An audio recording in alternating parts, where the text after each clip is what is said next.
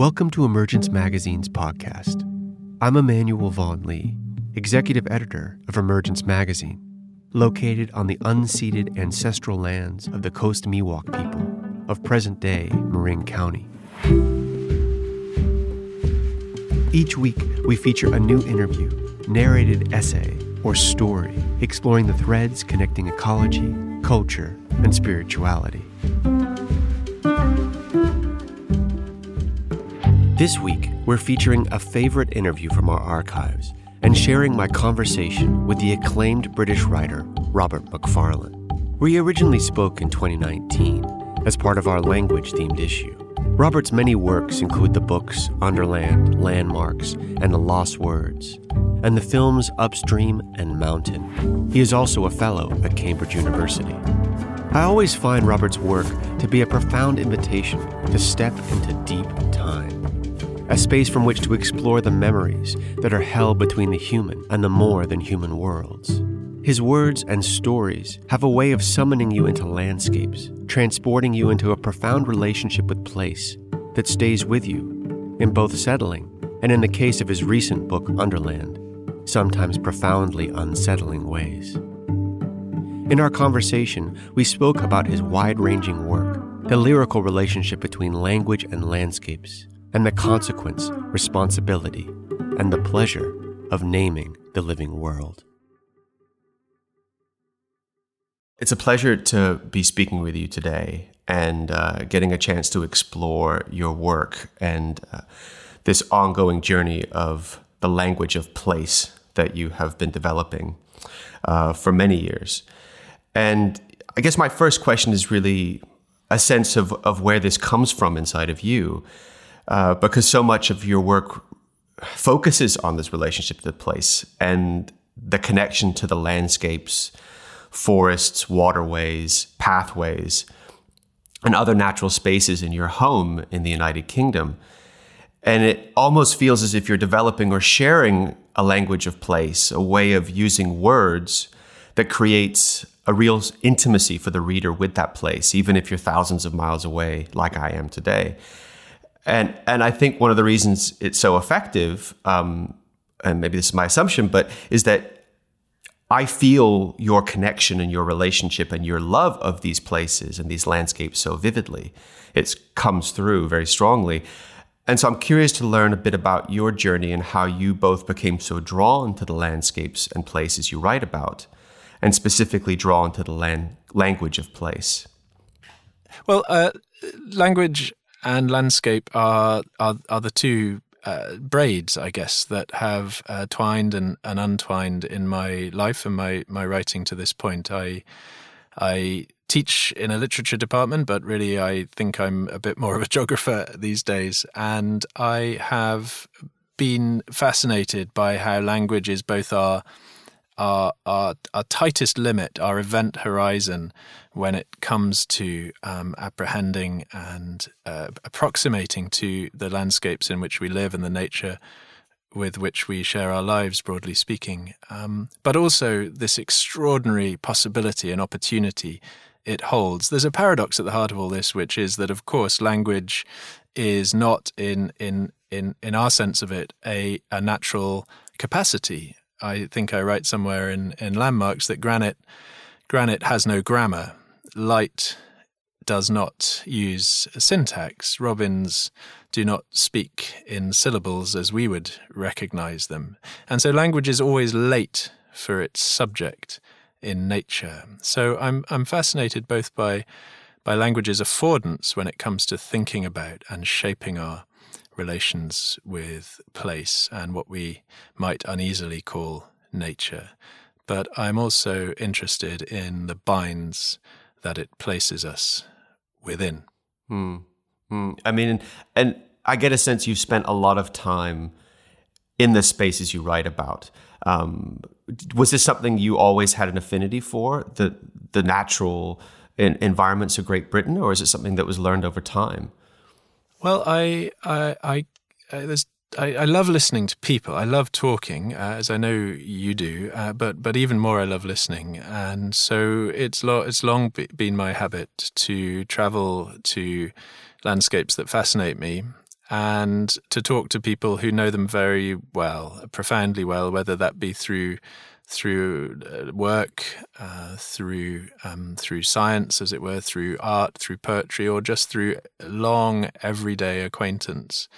And these subtleties of relation that emerge through chronic contact, through chronic relationships with places, cities as well as it were, moorlands, they fascinate me. So I've always asked questions of people who live in places, but poetry has been a huge force and presence in my life. I mean, the three poets who I met earliest were the three H's. They were Ted Hughes, Seamus Heaney, and Gerard Manley Hopkins, and in a way that troika are the three poets for whom words have a kind of pulp and a heft that is as strong as a pebble or a gale. And I was fascinated by writers who fought and sought to give to their language aspects of matter, and who sought to give to matter aspects of language. And was it being in these spaces that initially, because I know you have a background in mountaineering, yes, and you spent a lot of time, I guess, out there in the cold, high altitude environments. Yep. And was it being in these places, or the places that you journey to on your way to the peak, that prompted you to kind of seek out these poets as a way of understanding what you were feeling? That's a fascinating question. I mean, in some ways, being in high mountains, in storm or at real altitude, is an experience that sort of batters language into uselessness. In many ways, you fall back on practicalities, on tool use, on rope skills, on navigation, and language isn't much use to you. It doesn't get much grip up there in the high mountains, and I love that, really. I mean, I quite often on the summit of a mountain just say "wow," which is not the loquacious response to the view laid out before me, but mountains they live in deep time. They occupy phases and scopes of place and time that make a mockery of language. So, yes, in one sense, a long acquaintance with mountains as a walker, as a mountaineer, and as a reader made me aware of how useless language is in its relations with place.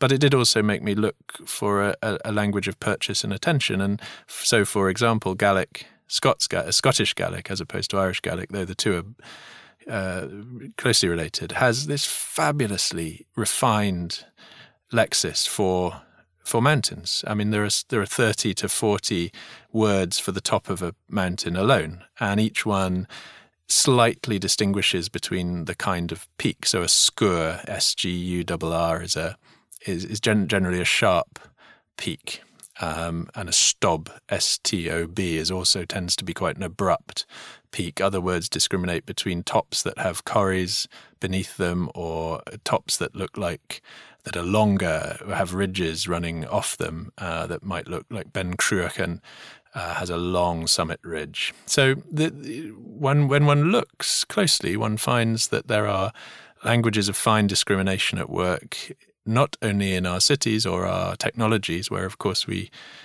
such languages proliferate, but in our landscapes as well. I mean, I guess that brings us to the work that you took on for your book Landmarks, which in many ways is a celebration of the power words hold through their specificity, as you just described. And in reading the book, you feel there's a certain magic that comes across between that relationship between the landscapes and the people who developed those specific ways of describing those landscapes. Terms, I think, as you said, enchant our relations with nature. And in the book, for those who haven't read it, you compile glossaries of words from all over Great Britain that capture that certain magical intimacy with the natural world, words that in many cases are now rarely spoken or are losing relevancy or in some cases even being lost. And when I was rereading some of those words, I was again struck by that specificity and how the loss of these words is yet another example of how we've simplified and homogenized these incredibly expressive and rich ways of describing the world around us, and often instead replace them and put them into broad categories. You talk about how, there's so many words for meadow or field or stream or mountaintop, but instead we have these broad categories which everything is supposed to fit into. Yeah. And so I'm really curious, to hear what your perspective is on what you think is lost when that specificity is gone. Yeah, it's a really good question. I think the important first answer is that there is an ethical and a political dimension to what is lost when specificity is lost, which is that landscapes that are generically apprehended and generically described are more vulnerable to misuse, however we define that. And an example of that might be, I write in the first chapter of that book about the moorland of Lewis, which is one of the northern Outer Hebridean islands. And more is self-similar. That's what it does. There's more, and there's more, and there's more, as the old joke goes over here. And if you are not, if your perceptions are not inclined to apprehend the detail of moorland, its ecological complexities, the extraordinary work it does in terms of carbon storage, the community home it provides for invertebrates as well as migrating birds, and the astonishing colorscape and cultural ecology that it very often encodes and makes possible, then you look across a moor and you see a generic space, a waste space, a wild place, if you want to call it that, but which is to say somewhere that can be used or converted because it is of no use as it stands. And I've always been interested in community resistance to large corporate, as it were, misprisions of places. So on the Isle of Lewis, complex scenario, but Europe's at the time largest onshore wind farm was due to be effectively planted on the Lewis moorland, and these were going to be gigantic turbines which would occupy the entirety of the inner moor of this sizable island. Now there are very good reasons why we need onshore wind turbines and renewable energy, but this was not an appropriate development. But for the developers, it became important to mobilize the idea of this landscape as self-similar, as generic, and therefore as waste/disposable. And similar conflicts have been happening in Sheffield, in Britain recently, where a large-scale PFI private contractor contract has committed to felling thousands of street trees. And again, the battle became over, well, what's the use of these trees? And to the contract, as it were, to capitalism in its rawest, most hungry form, the trees were merely a street furniture that was undesirable. But to the inhabitants, the local community who put together this extraordinary campaign of resistance over nearly 2 years, which has met with remarkable success in the courts and in the hearts of people, these trees were profoundly subtle. And it came down to a battle over description. So it seems to me for these reasons, when we decide what we're doing with infrastructure and when we decide what we're doing with our less modified landscapes, precision of utterance and a kind of grammar of reciprocity and registration is profoundly important. And of course, what happens when wonder is removed from those landscapes by simplifying and changing the way we describe them. And I want to share a quote of yours that really struck me. The right names, well used, can act as portals into the more than human world of bird, animal, tree, and insect. Good names open onto mystery, grow knowledge, and summon wonder. And wonder is an essential survival skill for the Anthropocene. So I love that quote, and it seems to be so important because, as you describe, people care about these trees, but imagine how much more they would even care about those trees if they knew every single way of describing them in the way that you list ways of describing trees in landmarks. I mean, look, there is bad naming. Let's be absolutely clear about this. Naming is an ethically neutral act until it's directed, and there's all sorts of bad naming. The Trump administration knows very well the power of naming to direct and disguise and control attention and possibility within bureaucracy. And so, a lot of work has been done by many groups and many individuals, including Rebecca Solnit, on the forms of renaming that the Trump administration is undertaking. So there's definitely such a thing as bad naming, but there is good naming too. And that good naming might be political. It might be the refusal to describe the natural world as the environment, which I don't do any longer. I find that a problematically chilly and alienating term. I tend to use the phrase living world or natural world, not to talk about climate change, but to talk about climate breakdown. These are small acts of renaming which have considerable political encodings and consequences. And then at a kind of gentler level, there are, it seems to me, these wonderful histories and othernesses that are opened into and onto by forms of common naming, shared naming. An example of that might be the dandelion, which is often dismissed as a weed, often mowed here in the UK. It flowers first in March. It's a really important species for early emerging pollinators, bees kind of coming out drowsy and needing a good feed.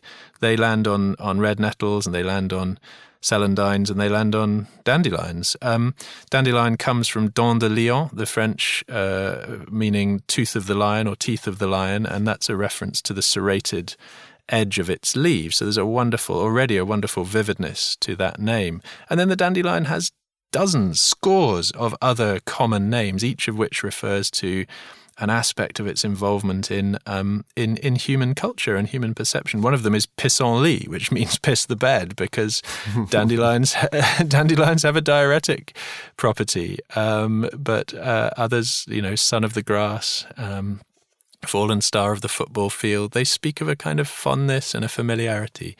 And so these, to me, are examples of good, gentle naming. I love that. Another thing that really struck me in what you present in Landmarks is this idea that the words assembled in your book are a possibility of how we can rewild our contemporary language for landscape. You describe it as that being the hope, so to speak. But this raised a question for me, which is that, do you think this is possible when so much of the wildness that inspired the words that you assembled it no longer exists, or is so drastically different? Yeah, it's a really good question. So, this idea of rewilding, by which I mean this rich regeneration of place, of possibility, of hope, a thriving of diversity as opposed to monoculture. This is a cultural as well as an ecological project, it seems to me, and it's one that celebrates diversity. And that's why when I tried to pull to gather this word hoard, as I call it, which is a phrase from Beowulf, from the early literature, the early poetry of these islands, I didn't want it to be the word hoard of one language, English, which is itself anyway a mongrel global tongue. I wanted to delve into the many languages and dialects and subdialects and new apprehensions of place that are underway. So that I think there are 33 or 35 languages, dialects and subdialects represented in the glossaries of Landmarks, and they range from Scottish Gaelic, Cornish, that comes from the Brittonic language groups, through to English regional terms that are different as soon as you cross a county boundary or a river. There's a lovely word, smoot, S-M-O-U-T, which means the hole in the bottom of a stone wall up in Cumbria, which is left so that small creatures can move through it, but sheep can't get out. And that sounds a lovely, benevolent little bit of vernacular architecture, but actually it's also a means of trapping that food. So the people would often dig little pitfall traps at smoot holes in stone walls so that a rabbit would come through the smoot hole and drop into the trap for the pot. But these days they don't tend to be trapped. Whereas if you go down to Sussex, you'll find that a hole in the base of a hedgerow left by the movement of an animal is called a smoose or a smoise, S-M-E-U-S-E. And that word has been a really good example of how what looks like an archaic term is actually still alive and also has this huge vivifying power for the eye. This word smoose is a kind of key word in the book, and it's taken as an example of how learning a word sharpens the eye and changes the vision. And I've had so many letters and emails from people saying, God, since I've known that word, I just see those little holes that creatures make everywhere, in the fences, in the hedgerows. And that's both a sort of trivial recreational perceptual act, but it's also a tuning in to the amazing density of kind of commutes and convivial life, more than human life, that we share our landscapes with, but that generally goes unregarded, unvalued, and unaccommodated. But at the same time, those words that you're describing were developed at a time where it seems like there was more time spent in those spaces. And now we're in a time where most people are not in those spaces, or they're there for recreation purposes, or if they're there because they're farming or they're living in a rural existence, it's so different than it was before. And, so and it's something I think about a lot, which is that as, we adjust to this change, this incredible change that we're dealing with of loss of landscape in so many ways, loss of diversity and loss of, a really living, vibrant system that supports us. How are we going to describe that? And how are we going to develop, as we all are creatures of story and we all are creatures of language, how are we going to express that in a language of loss, so to speak? And I don't think it's a coincidence that here we are in this incredible renaissance of nature writing, of environmental filmmaking, of incredible art being created all over the world that is a response to this, of trying to grapple with and develop this language. Oh, you're absolutely right. And I think always at this time of a line from Brecht. Brecht says, will there be singing in the dark times? Yes, there will be singing about the dark times. And I think this great choir, this multi-voiced, polyvocal, diverse set of songs is being lifted and raised at the moment. Some of them are angry, some of them are plangent, some of them are hopeful and future-oriented. Very few of them are a sort of leisured and lazy, I think. And so I think the sense of loss has become hugely animating to the discourse. And it's animating of politics too. And I think this, I'm speaking to you on the day of yet another climate strike by young people. And they're in Cambridge now. They were there. I was with them a month ago with my daughter, my 6-year-old son, who is absolutely mesmerized and horrified by climate change and what it connotes. And what it connotes to him is loss. Loss. I think this idea that loss as an experience is always a sort of interpassive elegiac mode is wrong now. I think it is an energizing mode politically and culturally.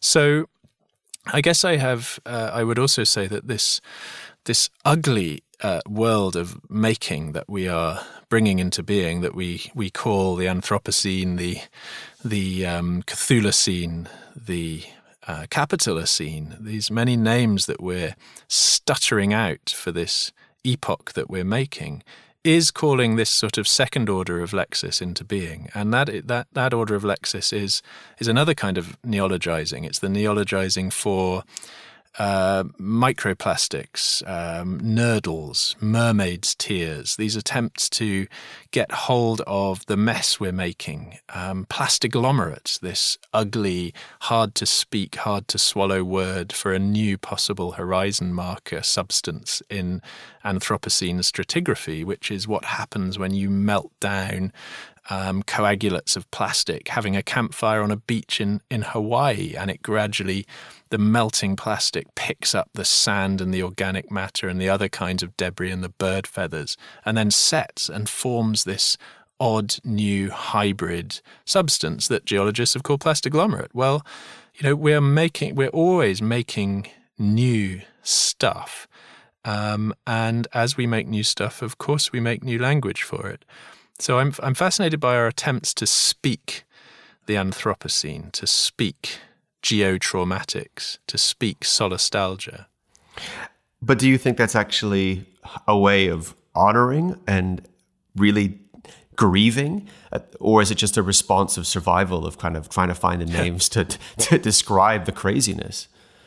Well, without wanting to sound too essentialist, I think we are a naming species. We have some of the oldest stories in world culture are the stories of name giving, and so I think it is. You're right to find it the beginnings of a response. I think it is a means of pointing, denoting, comprehending. That is the sort of first level predecessor to reaction. An example of that might be Glenn Albrecht's influential term solastalgia, which I've already mentioned once, which he coins after working with communities whose landscapes were being profoundly disrupted by drought in Australia, long-term and anthropogenically induced drought, and by big corporation mining endeavors in these small communities in Australia. And he realized that what these people were experiencing was the loss of their landscape without ever leaving it. The landscape was changing around them due to these huge forces. And so they were living in a new place without ever having moved. And he said, well, this isn't nostalgia. We need a new word for it. We need solastalgia was the coinage he came up with. And again, the response to that word now over 15, 20 years, if you Google it, you'll find so many think pieces and essays around it is fascinating to me. Suddenly people think, yes, that's what's happening. The campaigners in Sheffield recognised it as what was happening to them. They lived in a hugely forested city, a city with a canopy. Suddenly the canopy was being cut. They were experiencing solastalgia. The forest, the urban forest in which they lived was becoming thinned and felled. And that was part of their response. So again, maybe that's an example of how a kind of ugly language for the Anthropocene isn't just descriptive, discursive, it's active. So perhaps that's a good segue into maybe listening to some samples of what has been created by this wonderful group of artists and musicians who were inspired to create sonifications of some of the words and phrases that you include in Landmarks. And the project, which is slated for release in a few months, is being headed by Andrew Tesselmeyer of Hotel Neon, who has kindly shared some of those tracks from the album with us to listen to today. So I think we've got 3 tracks today. And I'll let you explain the tracks and the words and what they mean.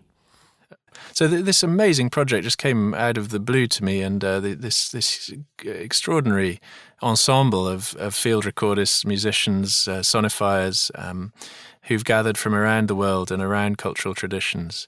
So the first one we're going to hear is Benoit Piolar's response to a very specific Gaelic phrase from the Isle of Lewis, which is 2-word phrase, Runach Muim. Apologies to any fluent Gaelic speakers out there who may be regretting my pronunciation of that, but I think it's pretty. It literally means mackerel moor, but it's used as a phrase to compress down and register the shadows that are cast by clouds on moorland on a sunny, windy day. So it's a phenomenon of weather. Of perception. It's born of labour in place in different kinds of weather. It's a wonderful metaphor that transfers the mottled patterns of a mackerel's flank onto, which is one of the fish that would have formed main diet in that area, onto the moorland itself. And it's also astonishingly compressive. It compresses an atmosphere and a complex phenomena down into a few syllables. And this is Benoit's musical response to it.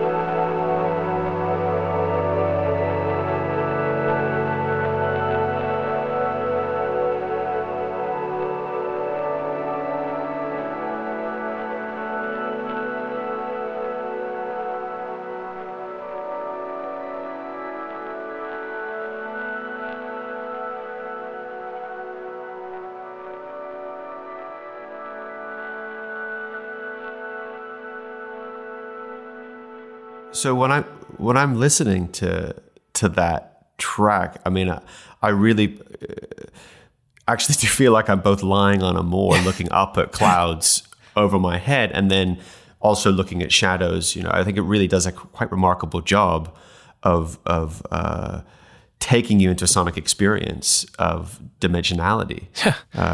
It's quite remarkable. That's brilliantly put. Yeah, absolutely. The dimensionality, I think, is what really sets that apart. There's John Constable has a lovely verb. He talks about, in one of his journal entries, I think it is, about skying. And that meant lying on his back and studying clouds. And obviously, he's one of our great artists of light and weather and cloud particularly.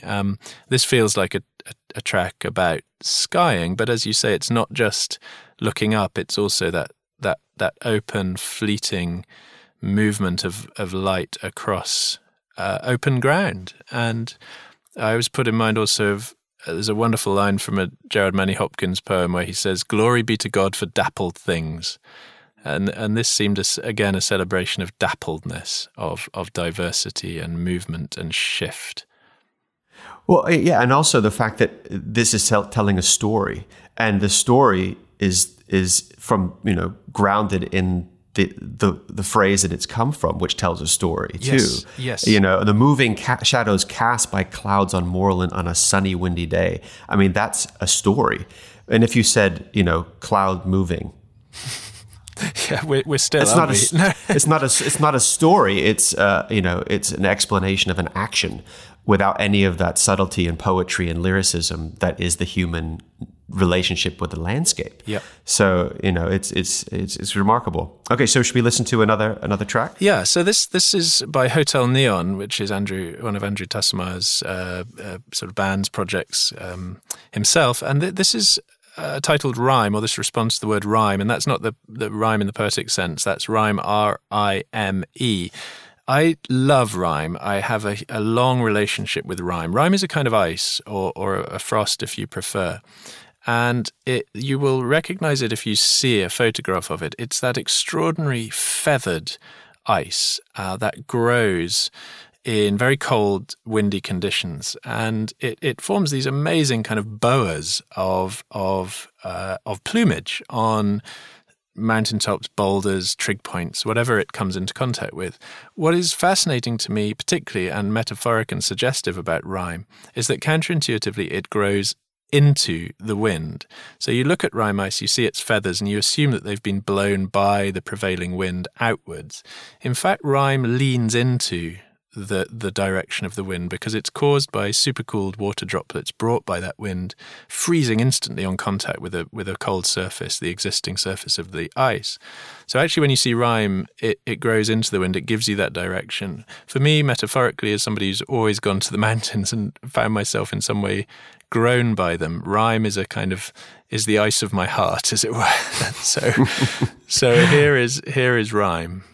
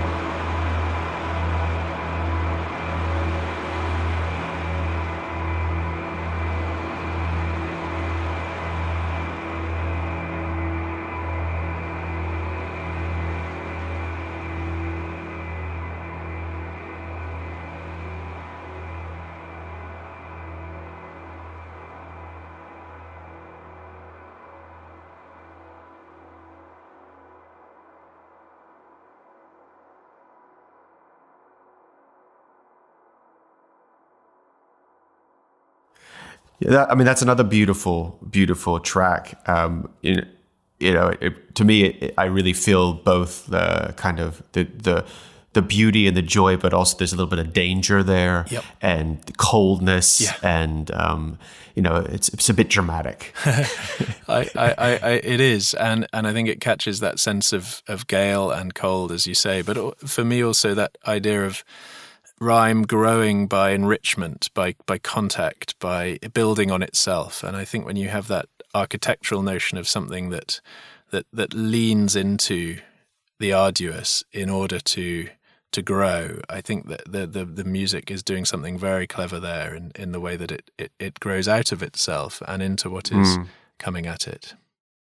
And what's the origin of rhyme? Where in the UK is it from? Yeah, what language group? It's a Norse word, actually. So it comes in rima. Rima is the Norse origin of this, and so it comes in as part of the Viking legacy here. And Gaelic itself, and Scots, and of course English have internalized many Norse words, and so there are all sorts of interesting affinities that register this Atlantic arc of cultural consequence and trading and relation that actually is in a way far more consequential linguistically than the continental the southern continental axis. So there are these So Rima.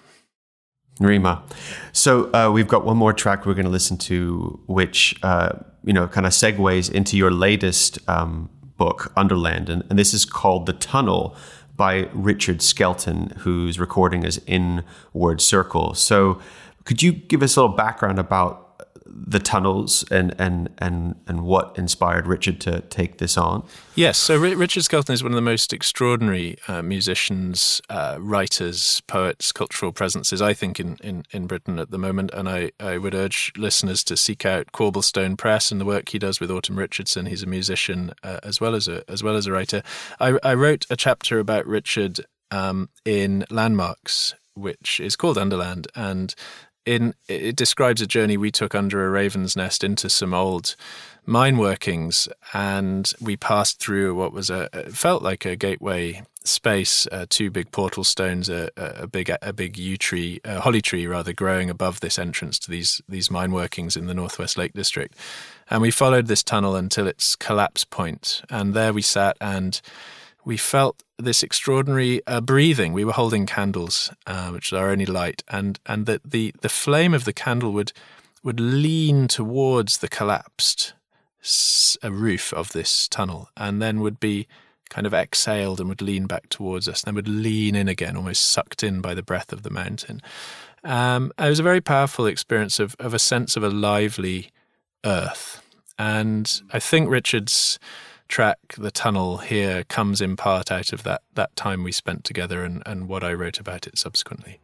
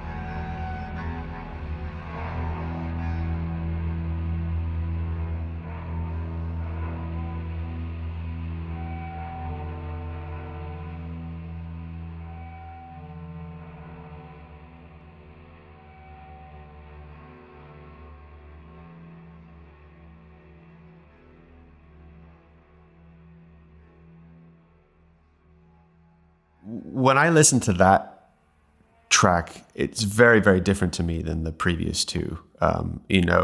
I really do feel like I am now below ground, and there's something pushing down on top of me.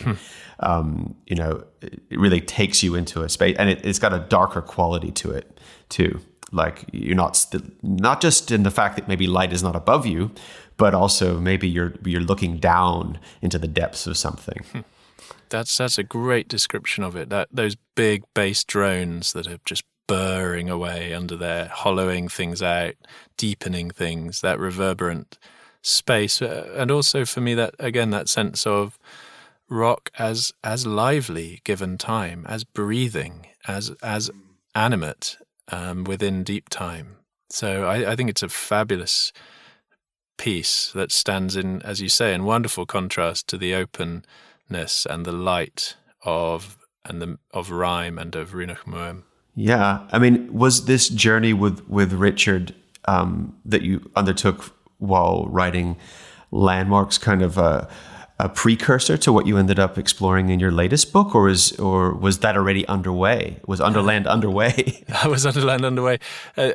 Underland was underway, and Underland has really been underway since the very earliest signs were 2010, that extraordinary summer when the Icelandic volcano erupted, when the Chilean miners were trapped in the gold and copper mine in the Atacama Desert, San Jose mine, and also when the Deepwater Horizon blowout occurred. That all happened in one spring and summer, April to August, and that was a summer when you couldn't not think of the Underland and what was beneath us, rising up to us or taking down from us. And so I think the book Underland had its first origins there, and then it's taken so long to write and to think. It's a big book. It's 500 pages. It's really the last decade of Anthropocene thinking about language and place and journeys into darkness that we have made. You described it as the longest, strangest, deepest, darkest book you've ever written and probably ever will write. Yeah, that's about right, I think, and it's taken a lot out of me. And I think in terms of language, that's partly because I realized very late that what I was writing about was what might be called obscenity. That which is obscene is that which we do not wish to speak. It's that we do not even wish to see. We wish to keep it off scene, and that's tended to be what we do with darkness and the Underland. It's where we've put the things that are either too dangerous to us to keep on the surface. Nuclear waste might be a material example of that, but also ghosts. The dead, the feared dead. But it's also where we've put the things that we love so much that we want to keep them safe from the surface. And that, of course, includes the bodies of those we love. And the one of the early chapters of the book considers the earliest known cemetery in Britain, which is in a cave in the Mendips called Everline's Hole, where 10,000 years ago, these undernourished, challenged early hunter-gatherers nevertheless took their dead to this place and interred them over the course of around a century, moving the stone across the door and back again to keep the animals out. So there is a tenderness of burial that was at work in that practice that fascinated me. And so I guess there's a very different kind of place-based language that exists beneath the surface. There is, and in a way it's one that we don't disclose to ourselves. It's the language often of, if we think about the ways in which underworlds and underlands figure in story and in myth and in culture, they tend to be trauma, grief, the unconscious, the undermined. This is the place of half-seen things and part-articulated utterance. So finding a language for this very often inhuman realm, a realm of matter, before it is a realm of people predominantly, was, it took time. It took a long time. Well, we're featuring one of the chapters in Underland in this issue of the magazine. And the chapter is called Understory and takes you on a journey into Epping Forest in London with a plant scientist named Merlin Sheldrake. And in the chapter, you explore the implications of what some are calling the Wood Wide Web, this subterranean network of tree-fungus mutualism that was discovered by the forest ecologist Suzanne Simard, revealing not only how trees communicate with each other, but also how they care for each other, that there is a social network of sorts between trees, and as Simard beautifully describes, that there are beautiful structures and finely adapted languages of the forest network. And in the chapter, you write about how our current way of using language to describe this non-human language falls short, and that perhaps we need an entirely new language system to talk about fungi. We need to speak in spores, as you say. So, it seems to me like you're talking about a language that is animate, that is alive. Yeah. Well, wouldn't that be nice? I mean, language. Well, where to begin with that? The first thing I'd say is that this extraordinary sort of yield of the underland, that it's this mutualism, fungi tree mutualism, the mycorrhizal network, has been probably in existence for around 450 million years. We've really begun to see it in the last 20, and this is a great example of the way the underland keeps secrets from us. It's the most surprising realm, really. The second thing to say is that since it's been disclosed by Simard and others increasingly and popularized, we've tried to make sense of it. Of course we do. That's what we do. But the kingdom of fungi is so other, is so extraordinary and unlike us, and make such a nonsense of our categories that we end up doing what we always do, which is sort of converting this structure to our own metaphors and our own understandings. And I became interested in how there are two broad movements to interpret the Wood Wide Web. One is the one you've already implicitly endorsed, which is a sort of socialist vision of the Wood Wide Web as enabling trees to care for one another, share resources, distribute wellness, as it were. So if a tree is sick, it will be given to by healthy trees. So this is a sort of national health service as well as a Wood Wide Web going on there. And the other is the opposite. The other is the neoliberal account. The Wood Wide Web is just a facilitator for an aggressive free marketeering forest where it just means that trees can kind of compete with one another better and in more interesting ways. And obviously both of these are projections. Both of them are implicit in the poetics of the science that is used to interpret and represent and explore this phenomenon. But they are human projections. And so I sort of, when I was walking this forest with this extraordinary man, Merlin, who conjured it all open for me and really rendered the ground transparent for me, I and he both came to feel a frustration with this automatic move that we make to anthropomorphize, even when we think we are doing pure science, as it were. There is no such thing. So how do we talk about it? Well, of course, we don't have the language for it, but maybe, and here we loop perhaps back to our early discussion about landmarks, perhaps we need a language that is alert to reciprocity, alert to forms of vivacity in the more than human world that our conventional language forms do not register. I'm interested in grammar as well as single words. Grammar is, if you like, language's underland. It's where meaning sediments over long periods of time and becomes ideology, effectively. Single words are obviously actions, they're choices made on the surface. They have deep histories, they have roots in that sense. But grammar is the sedimented version of many forms of choice made by cultures and individuals over many years. So if we think of grammar as having an underland, well, the underland of our grammar of English as I understand it to be conventionally used is not one that recognizes the more than human world with richness, respect, reciprocity, and legitimacy. I'd like to talk to you a little bit about Lost Words. And this is your recent collaboration with artist Jackie Morris. And it's a beautiful book. Some call it a children's book. I think that's not the case. I think I think adults should be reading it. And it has an incredible quality of bringing you into the physicality of the book itself, which I love because it's this huge, large book. I mean, it's like it takes over your whole lap. When you're reading it, and you can't quite hold it up. You need to sit it on your lap or a big table, and then you're engulfed in it. And it includes poems or spells, as you described them, paired with Jackie's remarkable paintings of words that have been removed from the Junior Oxford English Dictionary. So I wonder if you could talk about the genesis of this project. Yeah, so the Oxford Junior Dictionary is sort of one of the various dictionaries available to primary school-age children in this country, so probably 5 to 7-year-olds, 6 to 8-year-olds, very, very widely used.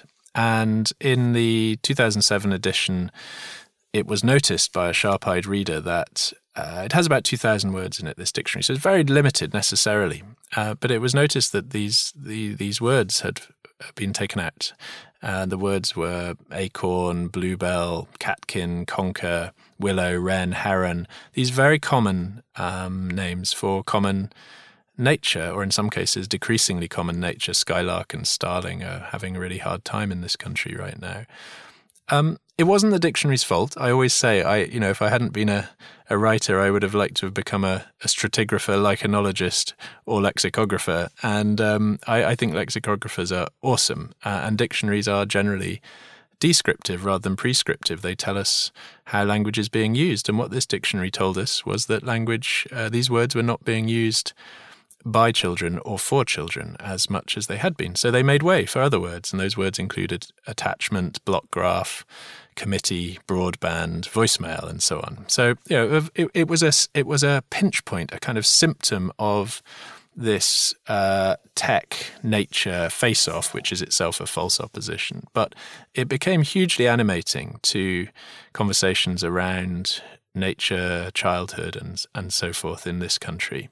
Sometimes alarmist in an alarmist way, and sometimes I think in what has become a very creative and productive way. So Jackie contacted me and said she wanted to make what she called a beautiful protest about this this idea of childhood and nature and language schisming.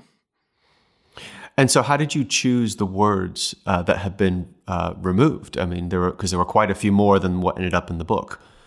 Yeah, there were about 40 quote-unquote nature words. I wanted to make a sort of A to Z. There was no Z because we don't have zebras in this country, but I got from acorn to wren, and and we took 20 words. And for each word I wrote a spell, a summoning spell to be spoken aloud by parent or by child or whoever read it, and we've been astonished by who has read it. And Jackie would paint first the object's absence. An absence of acorn is a field without trees in it. Then she would paint an icon on gold leaf, the acorn on its own set fabulously against gold leaf, like an icon, a religious icon, Orthodox Christian. And then she would paint the object, the being back in the landscape, full of the ecosystem, fully in the ecosystem of which it was part and which it creates. So an oak tree with its butterflies and its moths and its owls and its leaves and the shade it gives. And so it was a thought experiment, a kind of magical thinking about what might happen if you could summon back into the mouth what also should be summoned back into the landscape.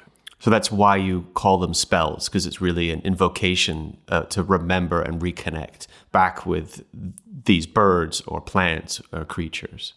Exactly. The other sense of spell is the prosaic one that I took the first letter of each word and used those to begin the stanzas. So each spell is itself a spelling out of ACORN for acorn, or HERON for heron, and the children, when the children are reading it, they have fun finding these letters and spelling them together to make the word, then speaking the spell. And so it goes. And we released this kind of strange wild creature of a book into the world in October 2017. And I remember the very first person, Simon McBurney, the great actor, was one of the first people ever to see a copy, and he held it up, just like you said. He said, "This isn't a book, it's a landscape," as he sort of disappeared headfirst into it. And I thought, wow, that's interesting. Yes,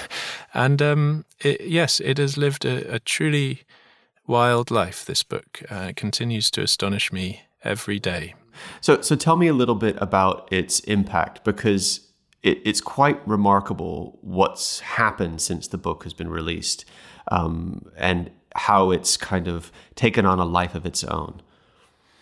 Yeah, well, in very simple figures, I think there are 250,000 copies of the book now in circulation in Britain and North America. It's being translated into many languages. I'm having wonderful conversations with translators who are trying to put together my tongue twisters. But the more exciting sense is how it's been taken up in a grassroots sense as a sort of activist, alchemical catalyst, I suppose you could say. So fundraisers have sprung up across Britain and increasingly in North America and Canada to raise money to place copies of the book in every primary school in a given city, county, country. The very first one of these, somebody raised nearly £30,000. A bus driver raised nearly £30,000 to put a copy in every primary school, secondary school and special school in all of Scotland. And the last of these are now being delivered a year and a half on, some of them by sea kayak, some of them by boat up to the remoter schools on the more distant islands. And whole networks of community and individuals have come together to take these books into schools, to talk to children about conservation, about nature, about loss, about creation, about how to make habitat. It's also been adapted into theatre, into film, into many kinds of music, from experimental classical music in America through to a huge folk music concert and an album in this country. Card games, puzzles. It's nothing to do with us anymore. It's to do with love and hope and fear and loss. Well, I mean, it seems to have struck a deep chord within people to have this kind of reaction. And, because it is much more than the fact that adder or bluebell or wren, kingfisher, has been removed from the dictionary. It's what it means, and what people are reacting to, which is tremendously inspiring to see that many people are up in arms about what it means to lose, these words from the basic, list of words which we think are important to teach children. Yeah, absolutely, it is inspiring, and what's been exciting is how it's particularly exciting to me is how it's been used to break down limits. So it's not that it's just going into rural schools in remote mountainous parts of this country. It's going into all of London. So a charity is delivering a copy into every inner city school. I've taught it in schools where 40 to 60 languages are spoken in the playground. There's nothing exclusive about this. This is inclusive. It's being used a huge amount by refugee people working with refugee groups, domestic abuse survivors. It's in hospices. It's become the walls of a hospital, a 5-story hospital where children are rehabilitating from orthopedic injuries. It's the lost words of those who are suffering from Alzheimer's and associated degenerative diseases. It's being used to call those back. So it is about nature, but it's also about what language can do metaphorically at a bigger and more mobile phase, as it were. And that's why I say it's nothing to do with us anymore. We happen to have made this thing and released it, but it's become this sort of open source software almost, and people adapt it. We try and make that as possible as we can. Wherever people want to make things with it, they take it into inner city schools to do performances with the children. There are, and so I think Rebecca Solnit tells these fabulous stories of hope in the dark. She says, never give up hoping, because the most extraordinary things can cascade from the tiniest of triggers. And this has been my small involvement in a story of hope in the dark. And I feel very, very lucky to have been part of it. But as I say, it's about far, far bigger forces and circumstances that are absolutely of our Anthropocene moment. Well, I wonder if you could maybe close out our interview together and share a couple of these spells.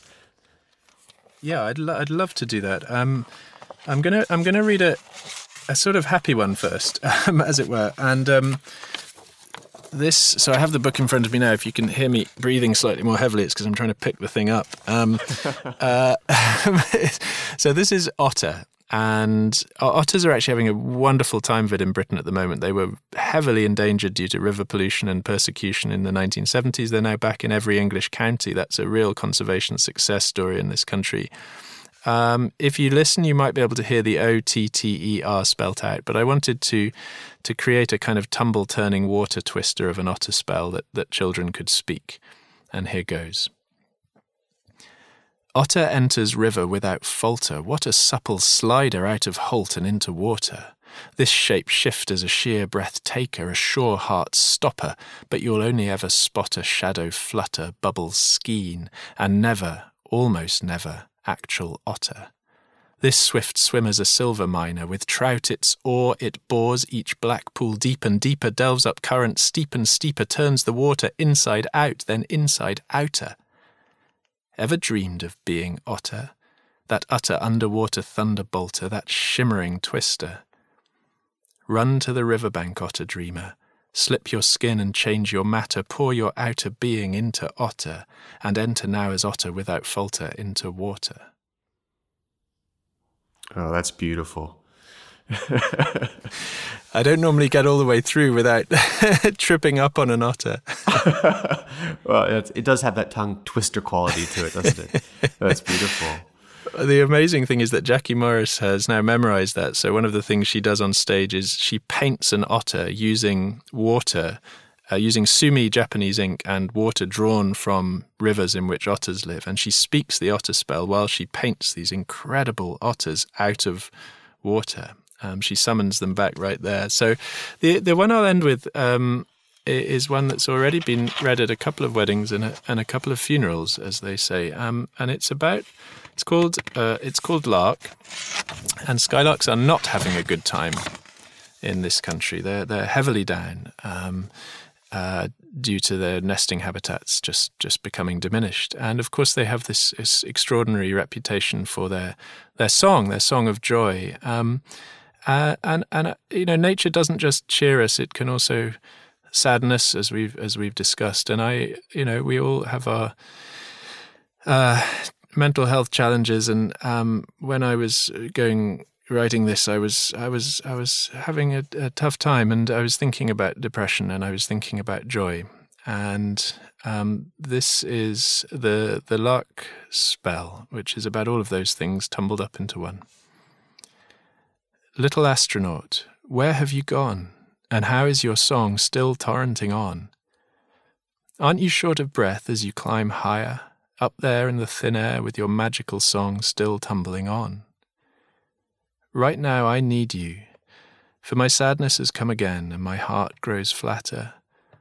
So I'm coming to find you by following your song, keeping on into deep space, past dying stars and exploding suns, to where, at last, little astronaut, you sing your heart out at all dark matter.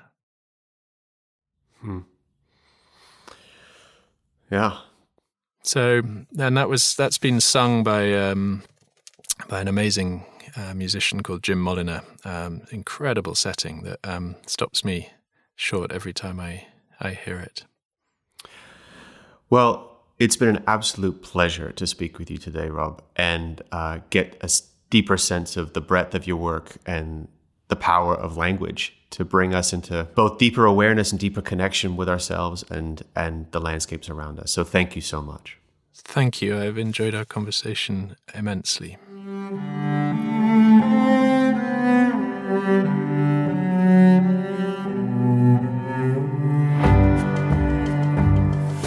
Emergence Magazine is an initiative of Calliopeia Foundation. Our original essays, in-depth interviews, films, and rich multimedia explore the threads connecting ecology, culture, and spirituality. Our theme music is composed by H. Scott Salinas. This podcast is edited by Ben Solitiano. You can subscribe to our podcast wherever podcasts are found. To subscribe to our newsletter, order our new print edition, and check out more of our stories, visit emergencemagazine.org.